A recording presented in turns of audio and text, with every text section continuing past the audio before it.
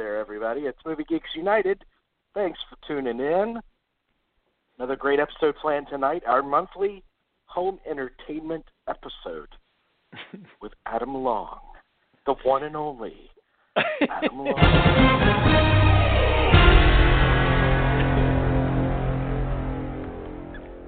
What a fanfare. You're too kind. Breaking news. Yeah. Coming at you. So what's up, man? Just trying to keep up with these video releases. What can I tell you? It was a pretty... What is the last movie you saw on that big screen and projector of yours? You're going to laugh when I tell you this. I imported a box set of... you're laughing already. I imported a box set from the UK. This was not a stateside release, but the Incredible Hulk television series. And my daughter is, has not seen a lot of those, and she's become quite interested in it. And so she was here visiting for the weekend, so we threw up a couple of those on the projector, which is interesting to watch the Hulk episodes in high def. It's a Blu-ray box set on a projector, which is not the way they were intended to be seen. So you can see the limitations, the technical limitations of the productions that were inherent. Like, in other words, if Lou Ferrigno's green makeup smears all over something else, or it rubs off and there's a splotch of his regular body that's showing through, you can actually see it. It's kind of it's interesting, but yeah, some of these I understand that Lou Ferrigno is still smearing off of people. Yeah. Well, it's funny because there are a couple of these episodes that were released overseas in theaters and did quite well. They made quite a bit of money. One of them was the original pilot film, which was a television. Of course, went straight to television here in November of '77, and it led to the TV series. But they released it in England the following year in '78. I actually have a one sheet from the UK release, believe it or not. Kind of hard to find. And it did pretty well. And how many seasons did that run? It ran 5, actually. There's five seasons. So there's that. There's Buck Rogers. There's Buck Rogers. Battlestar. Not really. What's the other superhero thing that was in the 70s? $6 Million Man. Yes, $6 Million Man and Bionic Woman, yeah. And then we had Greatest American Hero in the early 80s. And so there were kind of like superhero TV shows that did really well back in the day. And it's so odd that everybody goes to the movies to see those Marvel superhero things, but they don't do well on TV anymore. Like all the Marvel stuff, to my knowledge, has been struggling on TV. It has. You're exactly right. They just canceled what I think Agents of S.H.I.E.L.D., I believe, just got the axe this year, if I'm not mistaken. I could be wrong, but I believe I heard that. And, and it is funny because when you and I were growing up in the late 70s, Marvel was trying to get the comics adapted into films and television shows. Stan Lee was really trying to get that going, and there were no takers, which is interesting. Yeah. And so Universal bought the rights, a licensing agreement. They purchased the licensing agreement with Marvel, and so they had all those characters. That's how they wound up with the Incredible Hulk, and Ken Johnson was the creator of the Bionic Woman. They came to him with the Hulk, and apparently he said, I'm not interested in doing any superhero stuff. I don't want to do any of this. This is not for me. And he said he had to think about it long and hard before he said, I'm not interested in people wearing spandex and running around and men in tights kind of thing. He said, that's not my thing.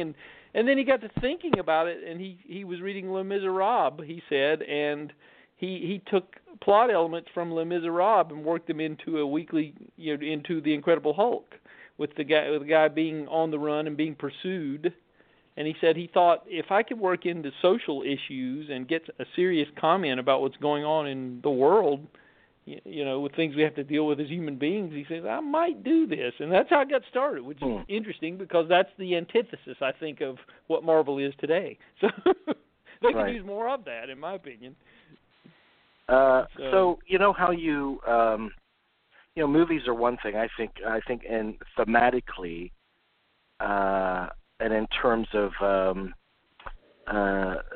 ambiguity and storytelling daring, I think the 70s outdo anything made today. And yet, there are elements of movie making that from back then, and of course before, that aren't as smooth as today. Because I mean, the technology and the know-how and certain techniques have really evolved over the years. Yeah. I mean, but do you see that in TV? Because I mean, technically and from a storytelling standpoint, I mean, TV is pretty damn good now. But when you look back at some shows from the 70s, I mean, do you see the stretch marks and the kind of the things that make you wince that weren't maybe as technically clever as they are today? Oh yeah, you can see it, especially, and the creator of the Hulk, he'll even tell you. He said, "I was always embarrassed by the transformation scenes in the Hulk because we just didn't have the technology. We couldn't do it. We had no way to do it." He said, "I wince when I look at it today, and I'm the same way. I mean, they're very technically inept, but I mean, there just wasn't any other way around it, And there's a lot of other shows that were like that, of its time." Like you said, but the storytelling was, back then was interesting. Sometimes it could fall into the formulaic stuff a little bit much with all the cop shows. I think there was such a glut of those back in the day when we were coming up. But, I think the Hulk was one of those shows that tried to do something different and within the context of a superhero franchise character. And, I mean, not all of them. Especially the trailers, man. I mean, I love the films of the 70s, but you go back and watch some of the trailers, and they think the trailers give away a lot today. There were some trailers that are like 4 minutes long, and they're so it hadn't become an art yet unto itself. Yeah. Trailers. That's something that has, whether you can argue that they give too much away or what have you, but that's something that has become a lot more effective storytelling on its own, the trailer. Yeah, absolutely. That's a great point. I totally agree. It's the trailers they do a much better job. Although sometimes they do give too much away, but sometimes they can really be effective without doing that today if they play their cards right. Even if they do, the way the cutting is so much more sophisticated. That's true. It's just more effective storytelling than the trailers back then. Even in the 80s, if you watch some of the old, like the first Lethal Weapon trailer or what have you. And then the other thing that, because I watch a lot of old Carson clips on YouTube, they used to show 5-minute movie clips on late night talk shows. I know. They just go on and on and on. That was interesting too. It is. All right. It really is. Let's talk about Blu-rays for June. We can do it. Yeah, we've got it's quite a nice batch. Some newer stuff, some older stuff, and a good mix. We'll go back to June 5th because we usually go back to the beginning of the month and work our way to the current day. And so Peter Pan was reissued by Disney in a new signature collection, and most of the extras carried over from the others. I don't know what we want to say about Peter Pan. I'm one of these guys who I have to admit that growing up as a child in the 70s, speaking of that, I had no interest in seeing these Disney animated movies when I was a kid growing up. I didn't. I'm not saying they're bad. I've seen a lot of them. There are some glaring omissions in my viewing of them, but I just didn't get excited about them when I was a kid. I wasn't interested in them. I've seen them more as a chore as an adult because I felt like I needed to. But and Peter Pan is, it's not bad, I guess. But it's certainly far from the best animated movie I've ever seen. I mean, but I have to make that confession. I always have to say that about when we're talking about Disney animated movies. I was a rare bird in that I was more interested in seeing adult movies with more adult-oriented themes as a kid, and I'm talking 5, 6, 7 years old. Then I didn't care about this stuff. I just didn't care about it. And I'm totally on board with you.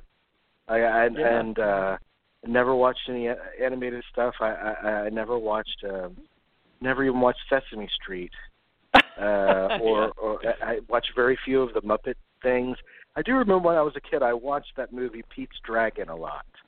Oh yes, I did. I saw that in the theater. Now I will admit to that. Yeah, for some strange reason, and why I don't know, because that was an anomaly for me. Yeah, but same here. Maybe it was because Helen Reddy was in it. Maybe that had something to do with it. Maybe we were big Helen Reddy fans. She really drew in the kids, Helen Reddy. Right, she sure did. Because she was woman, So. Yeah, she did roar. She did roar, absolutely. We can't forget that. All right. But anyway, Peter Pan is out there in a new signature edition, and it looks great. It really does. If you're a fan of Peter Pan, I would highly recommend it. But I'm a fan of the peanut butter. I tell you what. Well, I am too. So yes. If they came out with a special edition of that, I'd go out and buy it. In a heartbeat. Beyond that, like a lampshade. So absolutely. Yeah, well, we have Greaser's Palace. That's one I've heard about for years, but I didn't get a review copy on this. But it's notable because it is directed by Robert Downey Sr. And it's the story of Christ's suffering and placed in the context of the Old West. That's what makes it interesting, and it has a really curious cast, including Tony Basil, who later would have the #1 record, Mickey, in late 1982. Wow. So what year is this film released? 1972. This has a really... So Tony Basil was around that long? Oh yeah, she did. She's in. If memory serves, she's in 5 Easy Pieces as well. She has a pretty notable part in that, I believe. The Nicholson movie. Yeah, she's been around a long time. There's an amazing video of her that went viral about a year or two ago, and she's still incredibly youthful, and she was doing all her Mickey routines, all the jumping and all the cheerleading stuff, and she's like 73 years old. It was pretty amazing to see. Wow. It's out there. But yeah, she's what an interesting time for music the 80s was. Because that song Mickey really, in its essence, is like a 50s, like a doo-wop, like a 50s kind of song. It is. With synthesizers and all that shit on it. Mm-hmm. And it's catchy as hell. I mean, come on, let's face it. And, yeah. But yeah. I feel enormous girl power whenever I play it. But yeah, she was around. I think she was more of a choreographer than she was an acting presence, but she would turn up in movies, and The Greaser's Palace is one of them. And like I said, there are a lot of rabid fans of Robert Downey Sr.'s work. Putney Swope is the most notable one, of course, which that elements of that have been incorporated into a lot of movies, including Boogie Nights, because I know Paul Thomas Anderson is a tremendous fan of that too. So anyway, for big fans of Robert Downey Sr., just wanted to mention that Greaser's Palace is available from Scorpion Releasing. And then we have an interesting, the directorial debut of Trudy Styler. I'm talking about Sting's, the leader of the Police, of course. His wife, Trudy Styler, has made her directorial debut with a film starring Abigail Breslin and Bette Midler called Freak Show, which is this is a fairly new release, 2017. I did not get a chance to look at it, but I just thought that was interesting that Trudy Styler was getting into the filmmaking business. So she's. I wonder how long it took her to direct it. I wonder if she practiced tantric directing. There you go. Good point. Well, Mill Creek Releasing has released the Gridiron Gang with Dwayne "The Rock" Johnson. Now tell me, is that Phil Joannou? Let's see. I'm looking for a director credit here on that, and I'm not seeing one actually. I'll have to do some delve into it, but it could I'll look be. It up because if you remember, Phil Joannou came onto the scene and he was so distinctive in the '90s with stuff with like the U2 concert film and State of Grace and Yes. Final Analysis. I guess we can skip that one, but he had a very distinctive style, and then he just disappeared off the face of the earth. I think one of the movies he came back with was Gridiron Gang, like a really That's weird... right. You were correct. This is true. Okay. He did. Yeah, that's weird.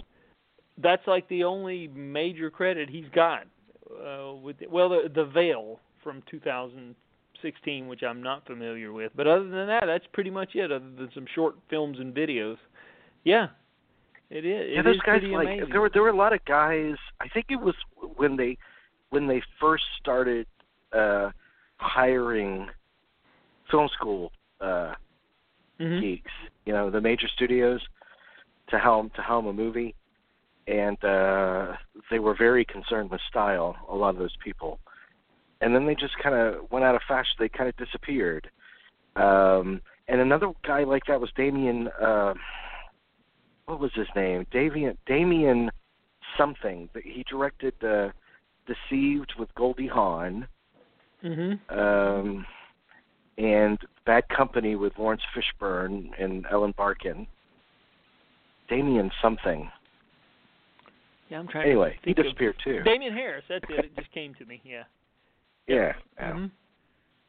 Yeah. Well, that Phil Right. Joannou, he's interesting because I think he's a protege of Steven Spielberg. Because I was just reminded that he directed. He cut his teeth on that Amazing Stories television show back in the mid '80s, and he directed what I think is a superb episode of that show called The Doll, which won an Emmy for John Lithgow. It's written by Richard Matheson. It's such a sweet episode of that show that just it deals with loneliness in a very profound way and about connecting with somebody when you want to and you don't know how, and it's really well done. So, and then he did 3 O'Clock High, if you remember, which has a huge cult following. So, but I think the best thing he did was State of Grace, which I love that with Ed Harris and Sean Penn and Gary Oldman. That's really, really strong. So yeah, that's an interesting case, the case of Phil Joannou. So and a great score, Morricone score from State of Grace too. Yes, it is. I need to get that back out and revisit. So yeah, well, the Gridiron Gang is out from Mill Creek Entertainment, and there's a pair of Frank Capra films that have been reissued by Sony. Lost Horizon from 1937 and Mr. Smith Goes to Washington, which especially Mr. Smith, that's just superb. For anybody who hasn't seen it, I'm sure most of our listeners have. But anyway, I know this is television, but I will mention that the complete 21st season of South Park, 21 seasons, hard to believe, but it has been issued by Paramount. And then The Big Country from 1958, which generally gets high marks from most people who have seen it. It's a blind spot for me. It's directed by William Wyler and has Gregory Peck and Carol Baker, and it's a Western epic about feuding families and opposing ideologies, and I really, really need to investigate that because I hear it's great. But Kino has issued that. The Great Silence, which is a film from 1968 directed by Sergio Corbucci and starring Klaus Kinski. That's been issued by Film Movement. But one of those Italian, maybe spaghetti westerns, I guess you'd call it. But The Texas Chainsaw Massacre, the original, has been issued for the umpteenth time as a Best Buy exclusive steel book. Not sure why they're reissuing it, but there it is. And yeah, that's been available. I mean, they even have a 4K or 2K or whatever it is of that, don't they? And one of the editions came in the guy's semi truck. Yeah. The Blu-ray was in a semi truck or something that the guy at the end was driving. Yeah. Oh, that's great. Well, we'll move to June 12th, and there's that guy's still alive, or I don't know if that guy's really? still alive, but I remember like 5 years ago, I went to a horror convention. I don't typically go to those things, but the entire living cast of the original Chainsaw was there. Yeah. And this was before Marilyn Chambers died, so I got to see her. Before Gunnar Hansen died, so I got to see him. And then the nicest person was Terry McMinn, the Meat Hook girl. Great. But also Kurt was there, and I think Paul Partain, the wheelchair-bound character. Was he there? He was already passed. Oh. But the black semi truck driver, the very end, was there too. This guy, he walks in the movie like he's barely in it a minute, and he's part of film history. And he was there just smiling a mile wide. He was glad to be there. That's great. Yeah, Terry McMinn, she's the sweetest. I'm friends with her on Facebook and follow her posts, and she's just a great, seems like a good human being. So, but they're thinning out the ranks of that cast, unfortunately. They're really, sadly. Director dead. Yeah. Terry McMinn really denied the movie for a while. I mean, she lived her life, and she... I don't think she was quite familiar with how much of a following it had cultivated over the years. Yeah, I don't think she was a fan of Tobe Hooper either. She's made some social media posts that after he passed, she basically said there'll be no tears from me or something to that effect, and I thought, oh boy. So yikes. Well, anyway, we'll move on to June 12th, and I'm sure you can probably talk about some of these titles. Here's one for you, Body of Evidence, directed by Yuli Edel, and Madonna, Willem Dafoe, Ann Archer, Julianne Moore, and Joe Mantegna. Has been issued by Shout Factory. So Madonna. Now, who did that? Who did that? Yuli Edel. Which I don't know if he did anything after that. Maybe that really was a career killer. I don't. I remember how awful it was. The only scene I remember in it is the candle wax. Yeah. She poured candle wax on his naked body, and who doesn't want to see Madonna pour candle wax on Willem Dafoe's naked body? And it's had the stench of man. We gotta do another Basic Instinct kind of movie. It did, didn't it? Yeah. Yeah, it really it had the feel of a cash grab. Let's just put it that way. It really did.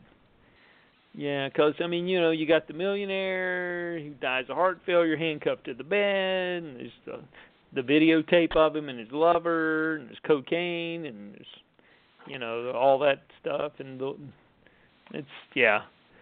But there's two versions of the film. I don't know if it makes any difference, but there's the R-rated and the unrated. I remember when it came out on video, there was a big deal about it. But I don't know. I remember there being really no on-screen chemistry between Willem Dafoe and Madonna. No. That's the thing that stood out in my mind. It's been a long time. But I just remember there really not being any chemistry between them. It was nil, to say the least. So I don't know. But we'll go back to it's the 30th anniversary edition on this one, Coming to America. And don't think there are really any new extras on this. I think it's just mainly a recycling of the last Blu-ray that was issued 5 years ago, but it does have a large group of fans, and there was talk of a sequel, was there not? I don't know if that's kind of died down, and so much of this stuff makes the news and then nothing becomes of it. I think that might have been the case. Yeah, directed by my favorite murdering director. Yeah, and it does have funny stuff in it. But and I was surprised they just posted behind the scenes photos of Eddie Murphy's new movie where he plays Rudy Ray Moore. So he's doing it. They're filming it now, so he didn't back out of it, which is good. Good for him. I was thinking that seemed like that was a done deal by the time I heard the news. I said this sounds pretty concrete to me. So I had a feeling that might happen. That's great because he needs to do more of that stuff. But, that's good. And but yeah, I guess the Coming to America sequel is probably dead at this point. I certainly haven't heard anything about it.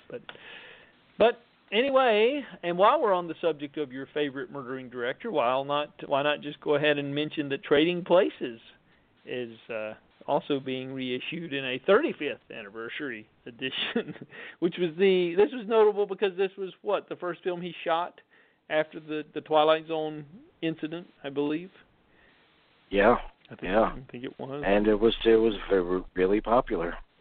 Yes. It went. Yep. He had a gift for latching on to pop culture sensations. You know, at the peak, not after they puttered out, but when they were just reaching their apex. And he did it with Eddie Murphy. He did it with Michael Jackson. You know, so his career thrived because I think he was smart about seeking out people, or maybe they sought him out. I mean, I don't know, but one way or another, that was the great strokes of luck for him. Yeah, he was very savvy when it came to that sort of thing. You're exactly right. But yeah, this I know that, and the thing I did like about him, I will say, is that he was great at casting these actors of his youth in these great parts, like Don Amici you have here, and Ralph Bellamy. Very notable, and but yeah, wasn't it there a Twitter war, but with his son defending him? Somebody brought that up on Twitter here recently, and they really got into it, got nasty. So that I mean, I'm able to hold two thoughts in my head at the same time. I mean, I think he was ultimately responsible for what happened, even though yes, it was a freak accident, but he greased the wheels and he set those conditions in motion, which accommodated such a tragedy in Twilight Zone. But at the same time, I do recognize he's one of the best director raconteurs, and he makes fun movies that have a very cultish and at the same time very approachable and respectable of old Hollywood. I mean, I recognize his quality. Yeah. Sure. I mean, Charles Manson was very charismatic. I mean, you know, everybody can. Well, that's a good point. That is a good point. Yeah. Well, I will mention some other titles that were issued on the day. One is Designing Woman, which is a movie I have never seen. Warner Archives issued this. Gregory Peck and Lauren Bacall, and it's it's a romantic comedy directed by Vincent Minnelli. Wow, and one what of a pedigree! I know, yeah, right. And it has music by Andre Previn as well, and musical numbers and dances staged by Jack Cole, and also has in the cast Jesse White, who, for people of our generation, we know him as the lonely Maytag repairman. So, wow, there we. Now, Delta Burke's not in this, is she? No. This is Designing Woman as opposed to women. So so a woman singular there. So and Chuck Connors, by the way, in an early role. How about that? Oh, so, wow. Yeah, it's got the mini documentary on that's about the costume designer of the film Helen Rose, and there's a theatrical trailer, and of course a new transfer from the great Warner Archive transfers that they do. They always do stellar work with their transfers. So anyway, Designing Woman. Now the Maytag guy is different from the Dunkin' Donuts guy, isn't he? Yeah. These are the kind of probing questions I like to ask. Yeah. Don't they look alike? I mean, I remember the ad campaign in the '80s for the guy getting out of bed and saying, "Time to make the donuts. Time to make the donuts," and he looked just like the Maytag guy. No, he didn't. I know who the Maytag guy is now. Was the Maytag guy on Alice? Well, the one back in the 70s and most of the 80s was Jesse White, and then he died. And he, like I said, he was a character actor in tons of stuff. He even turns up in that old Kolchak the Night Stalker television series from the 70s, and he's just in all kinds of stuff. And then he passed, and then Gordon Jump took over from WKRP in Cincinnati. Gordon Jump, WKRP, right? Yeah, so that's what. Okay. That's look at the useless information in my head. So just rolling around there. And in your opinion, Adam, those Maytag commercials, do they pair up with today's commercials technically? No, I'm kidding. All right. We'll go on to the next one. Yeah, we'll move on with the Dark Man trilogy, which has been issued by Universal. And the first Dark Man, I like it. It's directed by Sam Raimi, but I didn't see the sequel, so I can't pass judgment on those. But I don't know. They went direct to video, so that pretty much tells you what you need to know, probably. But anyway, for diehard fans of the Darkman trilogy, even though the sequels do retain some of the cast members from the original, so Larry Drake, I think, was the most notable. But anyway, yeah. So there you go. I will mention this in passing because it is worth mentioning if you're a fan of terrific stand-up comedy, and MPI has issued on Blu-ray collection with every single George Carlin HBO special. They're all there, wow. Plus hours and hours of bonus material. And he did a lot of HBO specials, let's put it that way. This is a 15-disc set called the George Carlin Commemorative Collection, and I'm a Carlin fan. Don't know if anybody else out there listening is. I have a feeling that some of our listeners are, but if you are, this is a pretty impressive package where you can get access to all those HBO specials that he did all the way from the 70s to the very last one that he did right up not long before he died. So, yeah.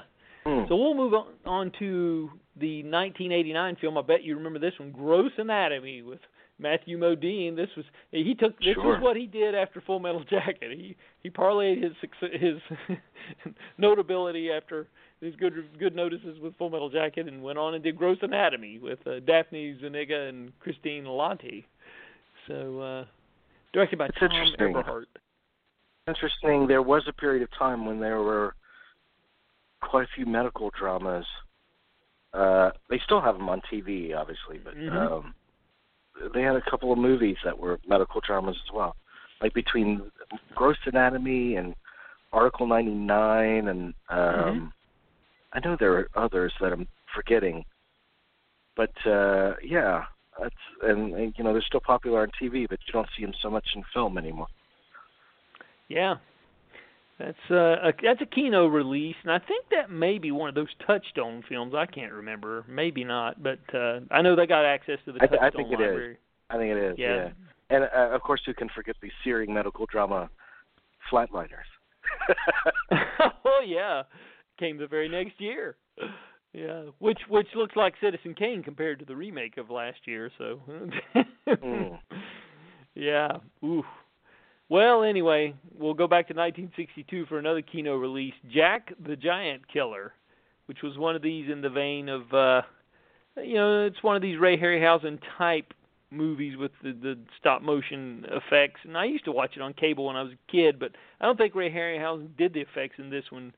But it's the same director as the guy who made Seventh Voyage of Sinbad, which Harryhausen did do the effects for that, but.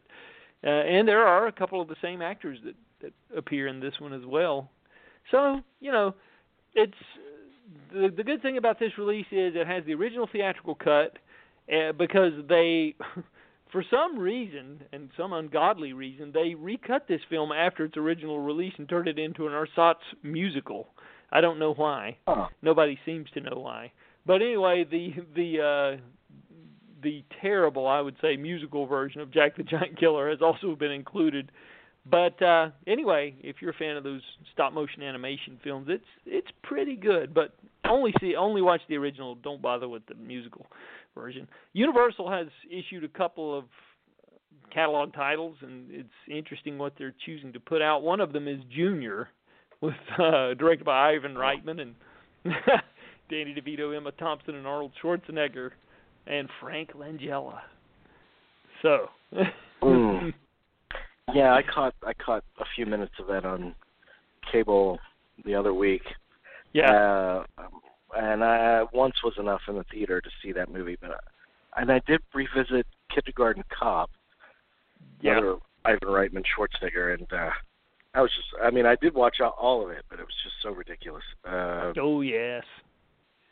And there's a scene at the end where they literally make out in a classroom full of little kids. They're like hot and heavy, and man, I'm thinking that just seems kind of wrong. Yeah, doesn't it though? This is true. Yeah, it's I don't know. Well, it's for some reason they decided to issue that one along with, and this is a even bigger question mark, More American Graffiti from 1979, the sequel to American Graffiti. Yeah, that's it has all of the original cast, which is pretty amazing that he was able to pull that off. George Lucas was only served as producer on it. He did not direct. That's B.W.L. Norton, who later went on to do the dinosaur film Baby in the mid-'80s.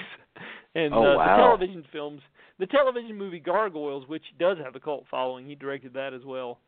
But More American Graffiti it's really weirdly structured because they kind of painted themselves into a hole. If you remember, at the end of American Graffiti, they tell you everything that happened to these characters. So and so died, so and so went on to become an insurance salesman, yada yada yada. So it's kind of tough to do a sequel when you've painted yourself into that corner.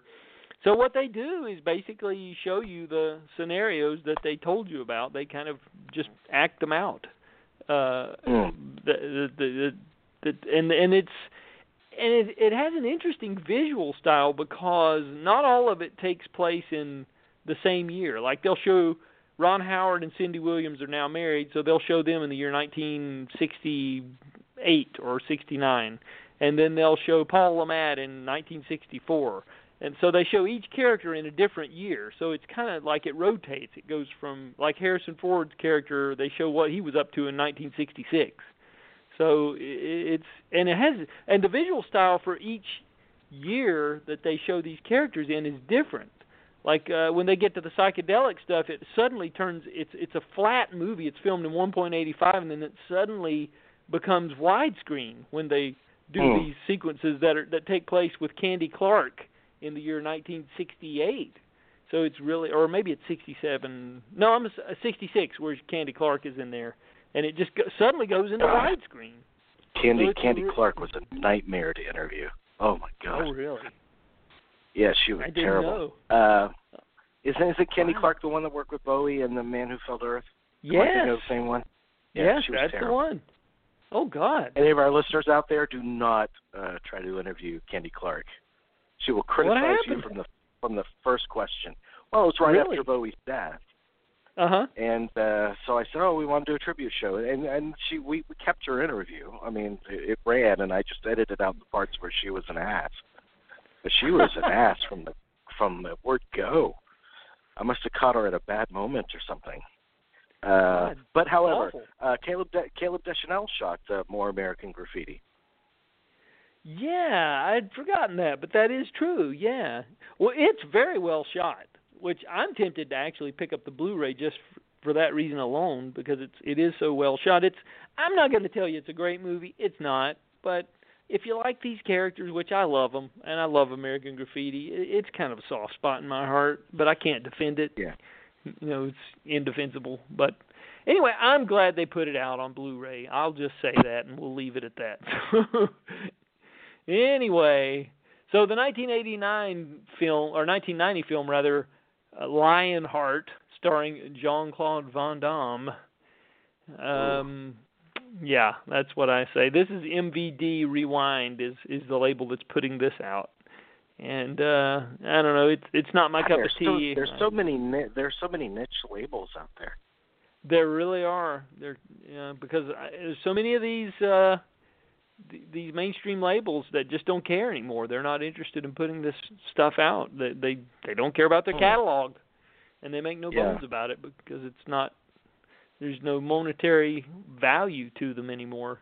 But it's good in a way because we've talked about it. We're getting to see some of these things we never thought would see the light of day in high definition. Sure. It's good. Like this next title, Ninja 3: The Domination. I can see the poster for that. I mean, I remember really? what the cover looks like. Yeah. Some girl with a zippered down jacket or something holding a samurai sword. That's the one. You got it. I know nothing about the movie. Like, seriously. Well, it's one from the Cannon Group, so that should tell you what you need to know right off the bat. So there was a Ninja 1 and 2? Where did the 1 and 2 go? Yeah, there is. There's Enter the Ninja is the first one, and then I think Revenge of the Ninja is the second. And then Ninja 3. Oh. But I've been told that you don't have to watch any of them. They don't really connect. There's no God, really. I would hope so. Yeah, right. But this one is. I've got Revenge of the Ninja soundtrack on LP, sealed. Like, and it's worth $100. Like, seriously, that's what it sells for. Revenge of the Ninja. It's amazing. Yeah, I know that it that it has a cult following, and this Ninja 3, also the movie, it's like a mishmash of martial arts films and The Exorcist, because it's one part ninja movie, one part Exorcist ripoff, because this character is killed and then her spirit possesses somebody else, and that's what happens. So I've not seen it. There's just so much of those canon things from the late '80s and early '90s that I can deal with, and maybe there's it's a specialty film festival to do, a film festival of canon movies. I mean, that would be programming for a month if you show them 24 hours a day. Oh yeah, that was some time back in the day. I mean, I guess they hit their high mark with Over the Top, wouldn't you say? And then it was all downhill from there. Yeah. Oh boy. Yeah. Well, I do remember they used to have. I did see I did see Over the Top in the theater, but I do remember that they used to have double features too. And so I remember one night I took my grandfather to a double feature of Braddock Missing in Action 2 and maybe Death Wish 4. It was one of the Death Wish movies. Mm-hmm. That was their double feature. It was like a pure canon bliss. Oh, yeah, absolutely. I'm sure there were people that were, the people who were fans of that sort of thing were having the night of their lives. Well. Yeah, it's, yeah, I mean, how much did they pay Stallone to do Over the Top? It was a ridiculous sum of money for an arm wrestling film. So I don't know where their heads were at that time, but anyway. So we have one of Paul Verhoeven's films from 1980 before he became an American director, directing American films. This was Spetters. Which is Spetters. Yeah, it's kind of like a rebellious youth movie and gives it some early 80s sex, shall we say. And, it's I've not seen it. I'm aware of it, but again, Verhoeven made some pretty interesting movies before he started churning out this American work that he did with RoboCop and all of that, and so there's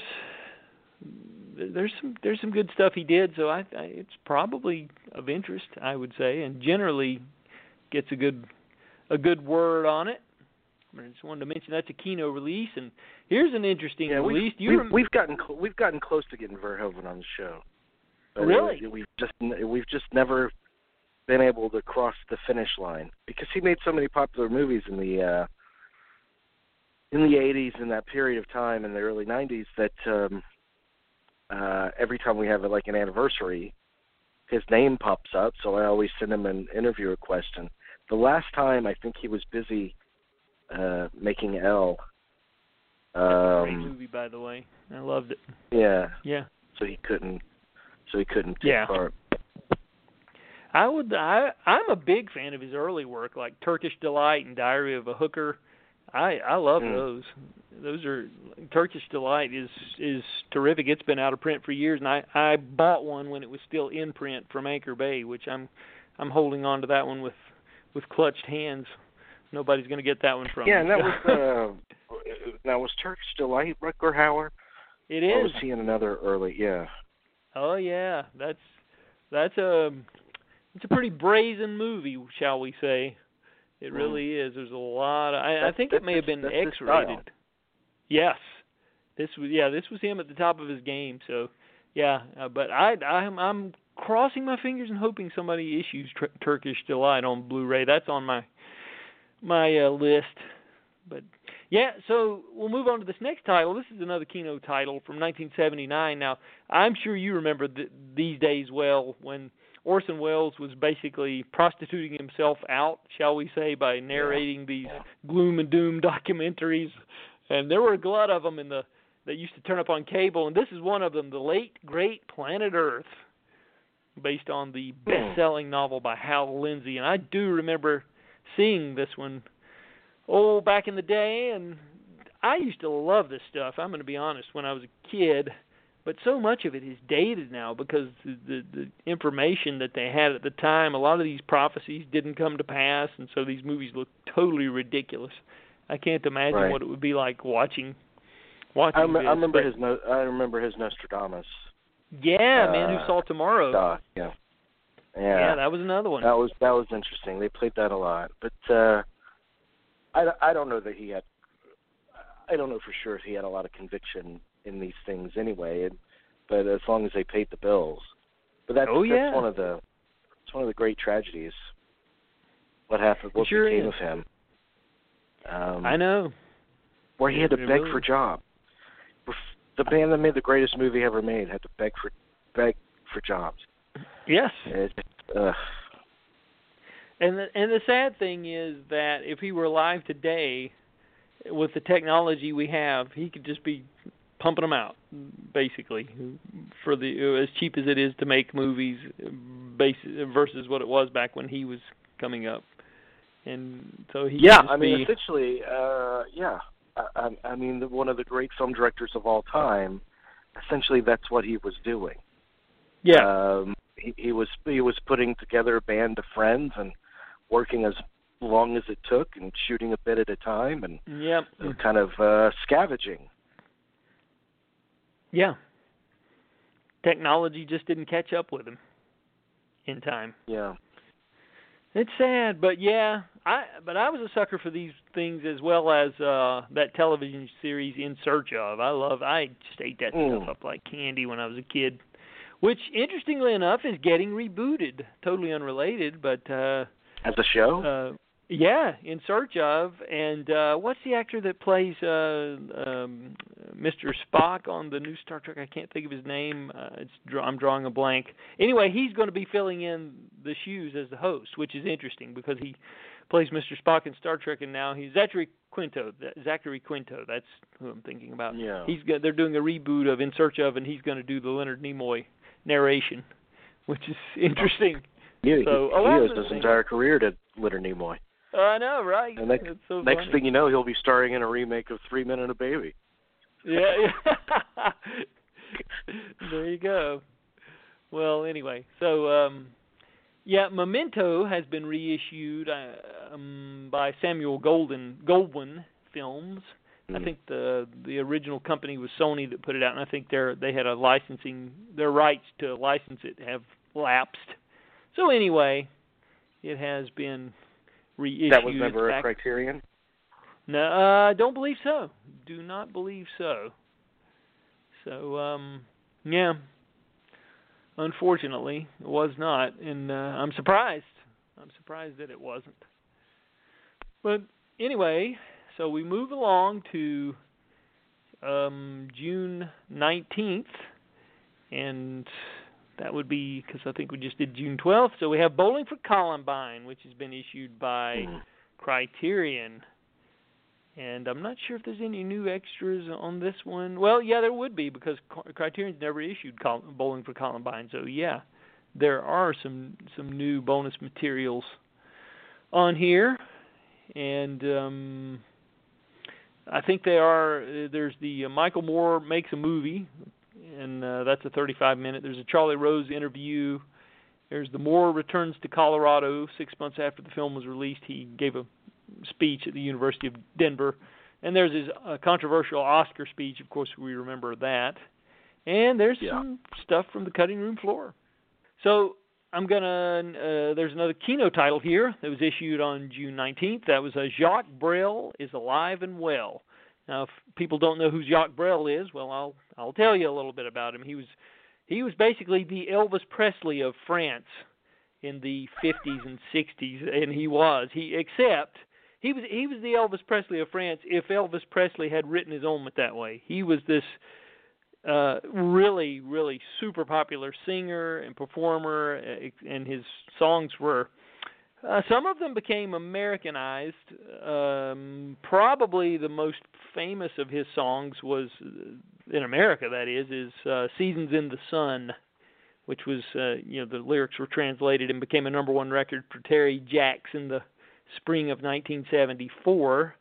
But this is a concert film, actually, where Jacques Brel came out, and he's in the film, but it's mostly people paying tribute to Jacques Brel by singing his songs, and they've all been translated into English by Mort Schumann, who wrote some of the Elvis Presley hits, which is interesting. So there's Elvis connection there too.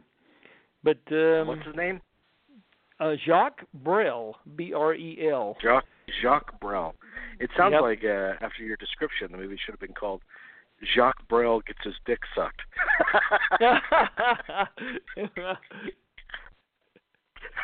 Oh, geez. I'm sorry. I'll cut that out. Oh, that's too funny, though. No, he's very highly revered in France and still is. But he died only 3 years after this was released. In 1978, he died of lung cancer, very, very young. But if you do some investigation on him, you'll see that he was a pretty big deal.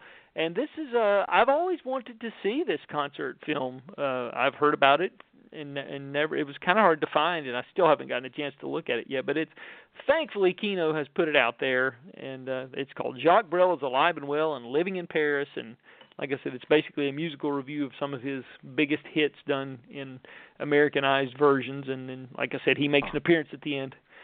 And so I know we usually don't talk about newer films, but I will mention the Steven Soderbergh film Unsane, which I thought was really, really good and kind of came and went real fast, and people didn't pay much attention to it. So I just wanted to mention that it's out there as well. I thought it was kind of unjustly forgotten. And Kino has also issued Under Capricorn, directed by Alfred Hitchcock and starring John Colton and Margaret Lynn. Hume Cronin turns up in this. I don't think it's one of his strongest films. No. It's Ingrid Now, Bergman. what period was this? This was 1949. Okay. So, yeah, it's just not. It's probably one of the weaker films in his catalog. I'm trying to think who put. I'm thinking this is one of the films he did for David O. Selznick under that contract when he first came to America. So, yeah, it's just not one of the. Well, he was damn consistent, though. I mean, he was. If not in terms of quality, he was consistent, and you had a steady flow of a Hitchcock movie every year, essentially, if I'm not mistaken. I mean, he was prolific. So some of them obviously aren't going to be up to snuff. Yeah, this is true. Yeah, he was pumping them out there for a long time, up until I think he started getting a little spotty after Psycho, because there was, 61, 62, there was nothing, and then he did The Birds, and then there was another 2-3 years when nothing. So he started slowing down a little bit there towards the end, but basically, like you said, for decades and decades, he was pumping them out. So yeah, absolutely. Well, I think it was culturally too. Yeah. He wasn't sure. You know, he wasn't on as certain footing as he had been before. And then you have an enormous success like Psycho. And how the hell do you follow that up? I mean, there must have been a lot of trepidation on his part, both in terms of where the culture was and how he tops his biggest success. Oh, yeah. Had to have been. Yeah, there's a... We'll move on to another title. This is a Warner Archive title here, directed by, again, Vincent Minnelli. We just mentioned him with the other Warner Archive title, Designing Woman. So I guess it's two from Vincent Minnelli from Warner Archive. This is 2 Weeks in Another Town, starring Kirk Douglas and Edward G. Robinson, Sid Charisse, George Hamilton, Claire Trevor. And some people say, and it's produced by John Houseman also. I want to mention that. So it's it's one I have not seen, but and I'm aware of the title, and I didn't get a review copy of this one, but it generally gets a good word of mouth.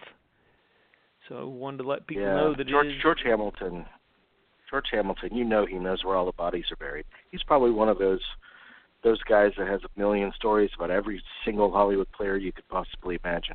There's a couple of other Warner Archive titles. While we're talking about Warner Archive, I will say that Superfly has been issued on Blu-ray, the original, directed by Gordon Parks Jr., and starring, of course, Ron O'Neal and Julius Harris. And music composed and arranged by Curtis Mayfield. What can we say? So, I prefer Superfly over Shaft.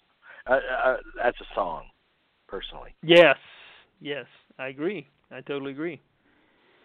Yeah, there's some great extras on this, by the way. There's a retrospective documentary called One Last Deal, which has a commentary by Dr. Todd Boyd, who's the USC professor of cinema and television and author of Am I Black Enough? And then there's a behind the Ron O'Neal featurette here on the making of Superfly. And there's the costume designer is interviewed here as well, and there's so there's some interesting extras. So and the other, go ahead. Yeah. Who released it? That's Warner Archive. Yeah, I was just going through their titles, and another one they issued was the first film directed by Sergio Leone, The Colossus of Rhodes, which has commentary by his film historian Christopher Frayling, but that's been issued on Blu-ray for the first time. It was of course, Leone had been toiling in the movie industry before that, but that was the first time he actually directed a film, and it's one of those sword and sandal epics, I guess you would say, with Rory Calhoun. It's a great looking film, as you might imagine. It's shot in what year was that? In 1961, and that's an MGM release. They put it out. So, or Warner Archive issued the Blu-ray, but the original distributor was MGM, rather. So, yeah, we have a couple Twilight Time titles for the month, of course. There are 4 titles issued, but Twilight Time, we'll get into those real quick. Let's Make Love, directed by George Cukor and starring Yves Montand and Marilyn Monroe, right?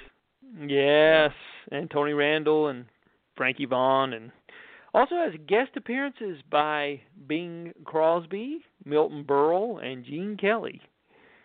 So, yeah, unfortunately, it's not a good movie.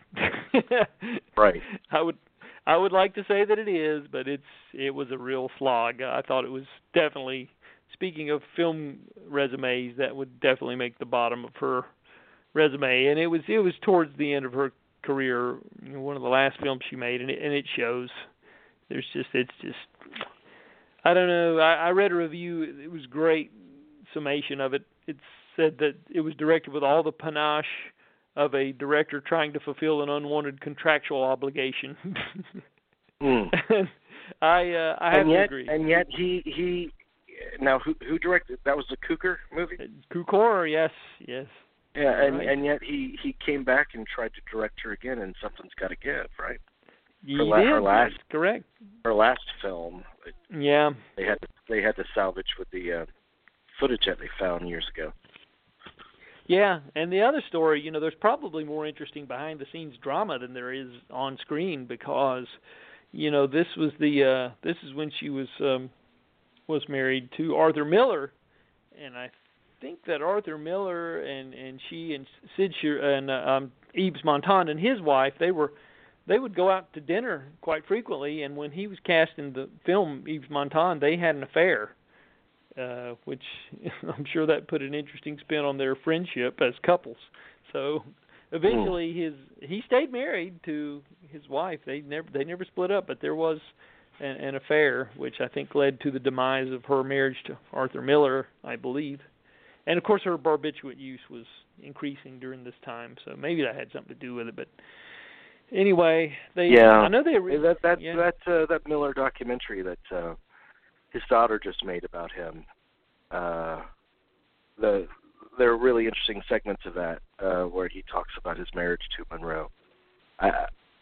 She was kind of just so wounded that he just could not take care of her. Nobody could.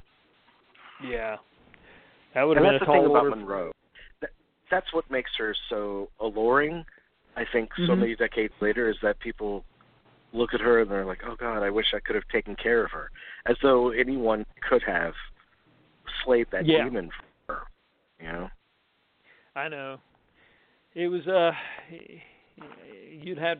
don't know that anybody would have been up to the task, to be honest.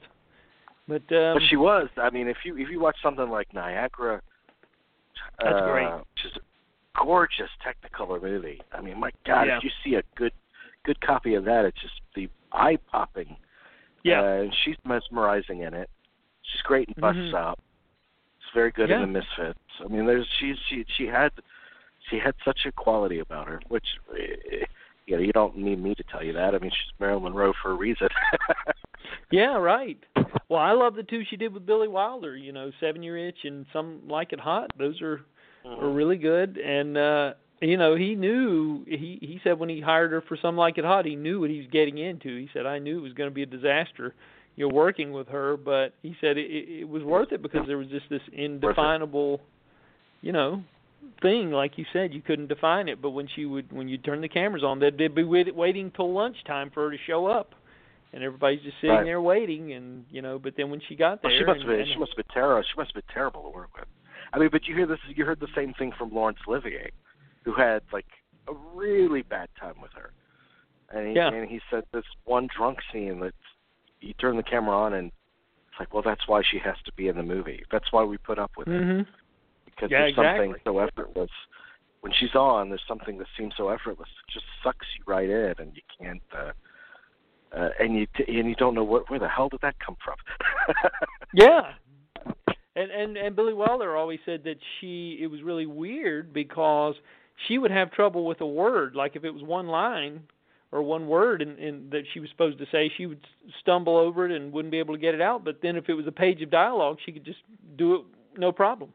So it was like the more difficult it was, the easier it was for her. And really weird. This is the last thing we'll talk about Marilyn. Oh, sure. I do think she's a fascinating subject when I start talking about her. There's something that Burt Reynolds said. I think Burt Reynolds was like in the actor studio or something with her. There was some connection that they had, and I think he was walking with her after class or to class or whatever. And he's like, I can't believe nobody's hounding you. And she said, oh, you want to see her? And he said, oh, sure. And so she just made the slightest kind of attitude and body adjustment, and she was Marilyn Monroe. She wasn't some cowering blonde on the street with her head down. And crowds just ran after them. It took seconds. That's amazing. That's a great story. Yeah. Wow. Yeah, she did. She had that certain something. You're right. Well, another Twilight Time release is Hayley Mills and Oliver Reed in Take a Girl Like You, which is basically the story of a virgin and the man who's trying to deflower her, played by Oliver Reed. That's essentially what it is. And made in 1970. And you know, it's fine. I watched it, and it was fairly interesting for its time. It's kind of a piece of its time, I guess you would say. But this was, you know, released at a time in 1970 when these kind of things had not been talked about in the mainstream very long. That was kind of a new idea to do that. But they were in a lot of songs, dude. I mean, if you listen to like some songs of the 50s and 60s, well, there were a lot of songs that were about deflowering. At SNL actually when Will Ferrell hosted, they did a skit about it, like a Time Life record commercial, and you'll hear hits like this, and Will Ferrell was playing this old 50s doo-wopper, and every song he sang was about trying to score with a 16-year-old. And that's what a lot of those songs were, really. Yes, that is true. That's a good point. Yeah. Well, we got two more Twilight Times. We got My Sister Eileen with Jack Lemmon, Janet Leigh, and Betty Garrett. That's a musical. Oh. So, and screenplay by Blake Edwards, believe it or not. So, interestingly Jack enough. Lemmon singing it? I haven't gotten a chance to look at it, but Bob Fosse does the choreography. Forgot about that. And the songs are by Jewel Stein and Leo Robin. So yeah, you got. So there's a movie out there where Jack Lemmon is doing Bob Fosse choreography. Yes, there he is. There absolutely is, and it's called My Sister Eileen, and it's written by Blake Edwards to boot. Can you imagine that? Wow. So, and it has Janet Leigh. So that's pretty amazing. Yeah, he's actually in the movie too, Bob Fosse. He's billed as Robert Fosse in the movie. So yeah, I've been meaning to get around to this one, but I haven't had time yet. But yeah, it's generally well reviewed. So, and then there's My Gal Sal, which is a biopic of gay '90s era songwriter Paul Dresser, who's played by Victor Mature. So we have that. So that's the other Twilight Time release. So yeah, and all these releases just have the isolated music tracks and the theatrical trailers is what you're getting. There's not really anything besides that this month. Sometimes they'll have extra stuff, but that's it for this month.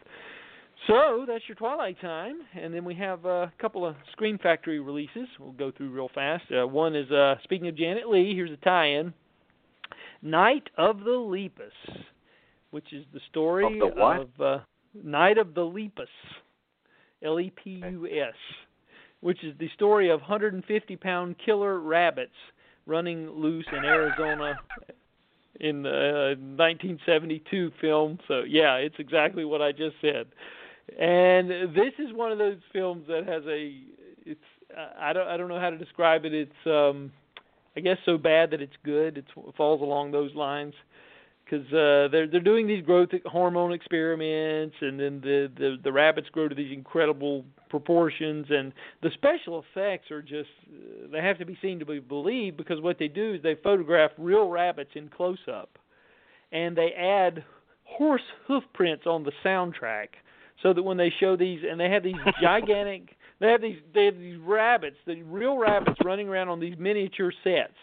So, you know, it'll show them going down the highway, and you can tell it's clearly a miniature set with a real rabbit shot and photographed in close-up, and then you've got your reaction shots from Janet Leigh, and what's so funny is the Stuart Whitman and Janet Leigh are a couple, and they're referred to in the movie as that young couple.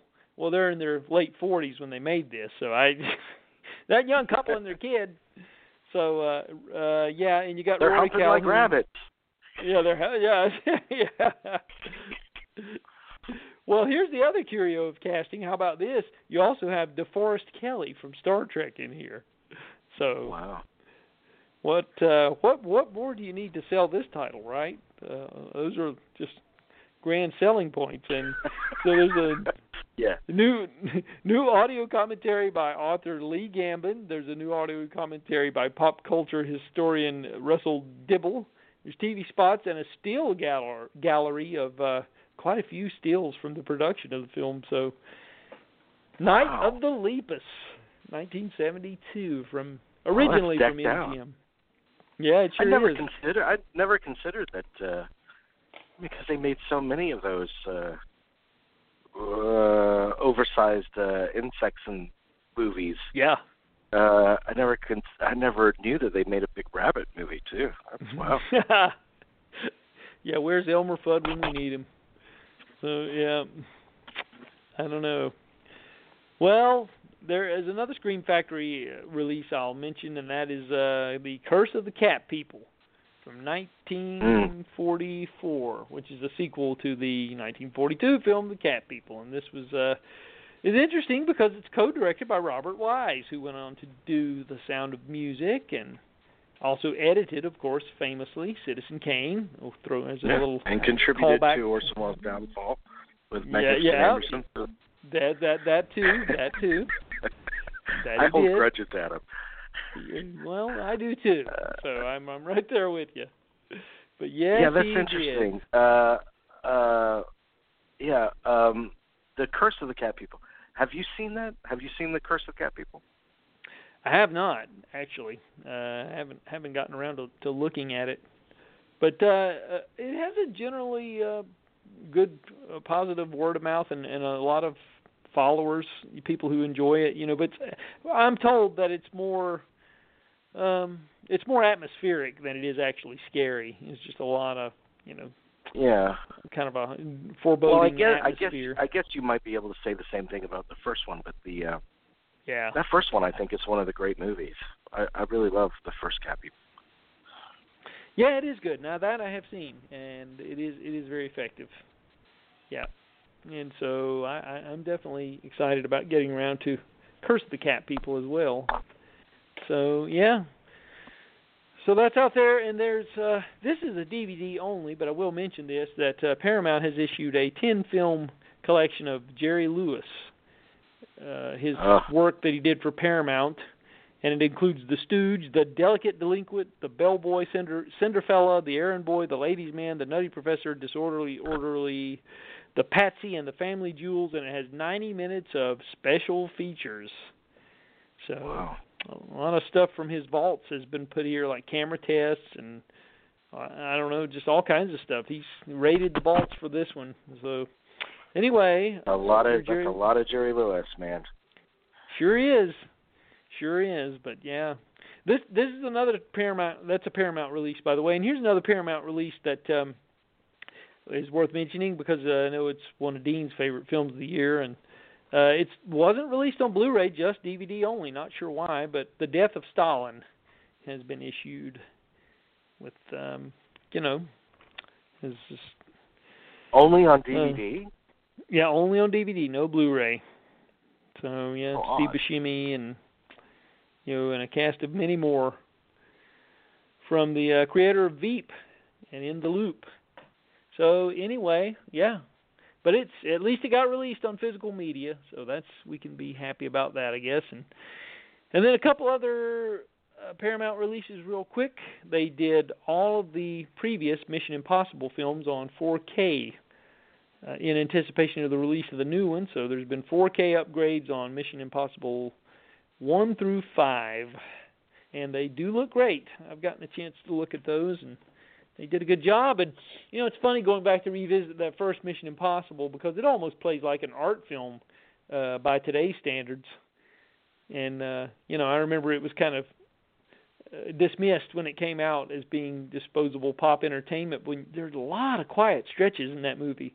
And I'm thinking to myself, I don't know if this would play today or not. It's so different from what we're seeing in, with these franchise films now. But my son, he's seen enough Brian De Palma films. My son has. He's 17, but I said it's directed by De Palma. He said, I can tell the camera angles, Dad. He knew right off the bat, right immediately. He knew it was Brian De Palma. And I think that was a great stroke on Tom Cruise's part to choose De Palma to break in that series. Yeah. Because he is a perfect director for a Mission Impossible. I think so too, time. Yeah. So they, I'm glad they did those on 4K though. I was hoping. So it's, they're all pretty good. I think the second one is probably the weakest of the batch, but Yeah. But the rest of them, they're passable entertainment. And they get better as they go on. I think the last two have been actually quite entertaining. Yeah, so. I think so too. Well, I think he does generally a really good job with them. I love the last two, but especially the fourth. Yeah. And the first one, you're absolutely right. I mean, it is A Quiet Place notwithstanding. It is a real anomaly these days to see a 10, 12-minute sequence that's completely silent, like you see in the first Mission Impossible. Yeah. But that's the strongest scene in the movie. It is. It really is. You're exactly right. But anyway, so I'll mention a couple other titles. We're moving on to June 26th. We're getting to the end. This is the last day of the month for releases, that is. And so we'll go through these real quickly. We've got Disorganized Crime, which I think is another one of these Touchstone movies that Kino has gotten that they've gotten their hands on with their deal with Touchstone or Disney rather. And I think this was notable because it has a good performance by Fred Gwynne in it. But it's not the best thing you're ever going to see. It's an interesting cast, isn't it? Corbin Burnson and Ed O'Neill and Lou Diamond Phillips and, like I said, Fred Gwynne and Ruben Blades, I believe. So, wow. Yep. I don't know, the good old days of the late '80s. What passed for mainstream releases back then. So, yeah. Female I miss Trouble. those Corbin Burnson days. Oh yeah, don't we all? Yeah. Good gracious. Yeah. Well, here's a Criterion release that's a little bit of a surprise. They've been doing some of this, but they don't do it quite often. They're putting out another John Waters film. Last year they did Mondo Trash Show. They're doing Female Trouble now. And I'm surprised they haven't done Pink Flamingos yet. But, Female Trouble is actually one of my favorites of those early films that he did. It's actually quite funny. And there's an audio commentary here from the 2004 DVD. It's been ported over. There's a Lady Divine is the name of this featurette. It's an archival interview from 1975. And there's on-set footage and a Remembering Female Trouble featurette and just, some interviews with some of the players and trim and cut scenes that go for about 15 minutes. So if you're a John Waters fan, Female Trouble is it's available in all of its high-definition glory. So here's an interesting one for you. This is a made-for-television event, but certainly worth mentioning, I think, is an adaptation of a Ray Bradbury novel considered to be one of his best novels. The Martian Chronicles has been issued by Kino Lorber. This was a mini-series originally. It's a whopping 4 hours and 55 minutes if you're watching it all in one sitting, which I don't think too many people would be. But it's notable because the teleplay was done by Richard Matheson, the famous sci-fi writer who did so many things. And it has a curious cast. It has Gail Honeycutt, Bernie Casey, Rock Hudson, Roddy McDowall, Darren McGavin, Bernadette Peters, Maria Schell, Joyce Van Patten, and Fritz Weaver, to name a few. Wow. So, and it's about the colonization of Mars, the first settlers to Mars and all that. So was this a 70s miniseries? 1980, actually. 1980. Oh. But I saw it when it originally aired. I'll be honest, I did. It aired on NBC, and I'm not sure if it got a theatrical release overseas. I'm sure they probably shortened it if it did, but I remember it being fairly entertaining. I'm really excited to go in and revisit it. I'm probably going to space it out over a couple of nights, but yeah, for sure. But it's I'm glad that's another one I'm glad they decided to issue. That may have been forgotten, so Kino has issued The Martian Chronicles. And then there's a collection of their Pink Panther cartoons. There's a second volume of those, and that's another Kino thing. And there's a 1976 film from Shout Factory that they've issued called Survive. Now, we know the movie Alive, which is basically the same story. That's the one where they had the plane crashed and they had to eat the survivors had to eat the dead basically to survive. And this is the same story, except it was done in 1976, and it's a Mexican film that was actually imported to America, and I guess it ran in drive-ins or whatever. But it was a team of rugby players who, the plane crashed in a remote area of the Andes Mountains and couldn't get out, so they had to resort to cannibalism to survive. But I've always wanted to see this. I've always heard it's not really all that good, but in comparison to Alive, which I did see and liked quite a bit, I would like to see that one. So I may have to seek that one out. They ate real people in the Mexican movie. I understand.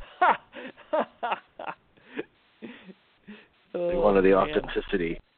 Yeah, wanted to get that real feel.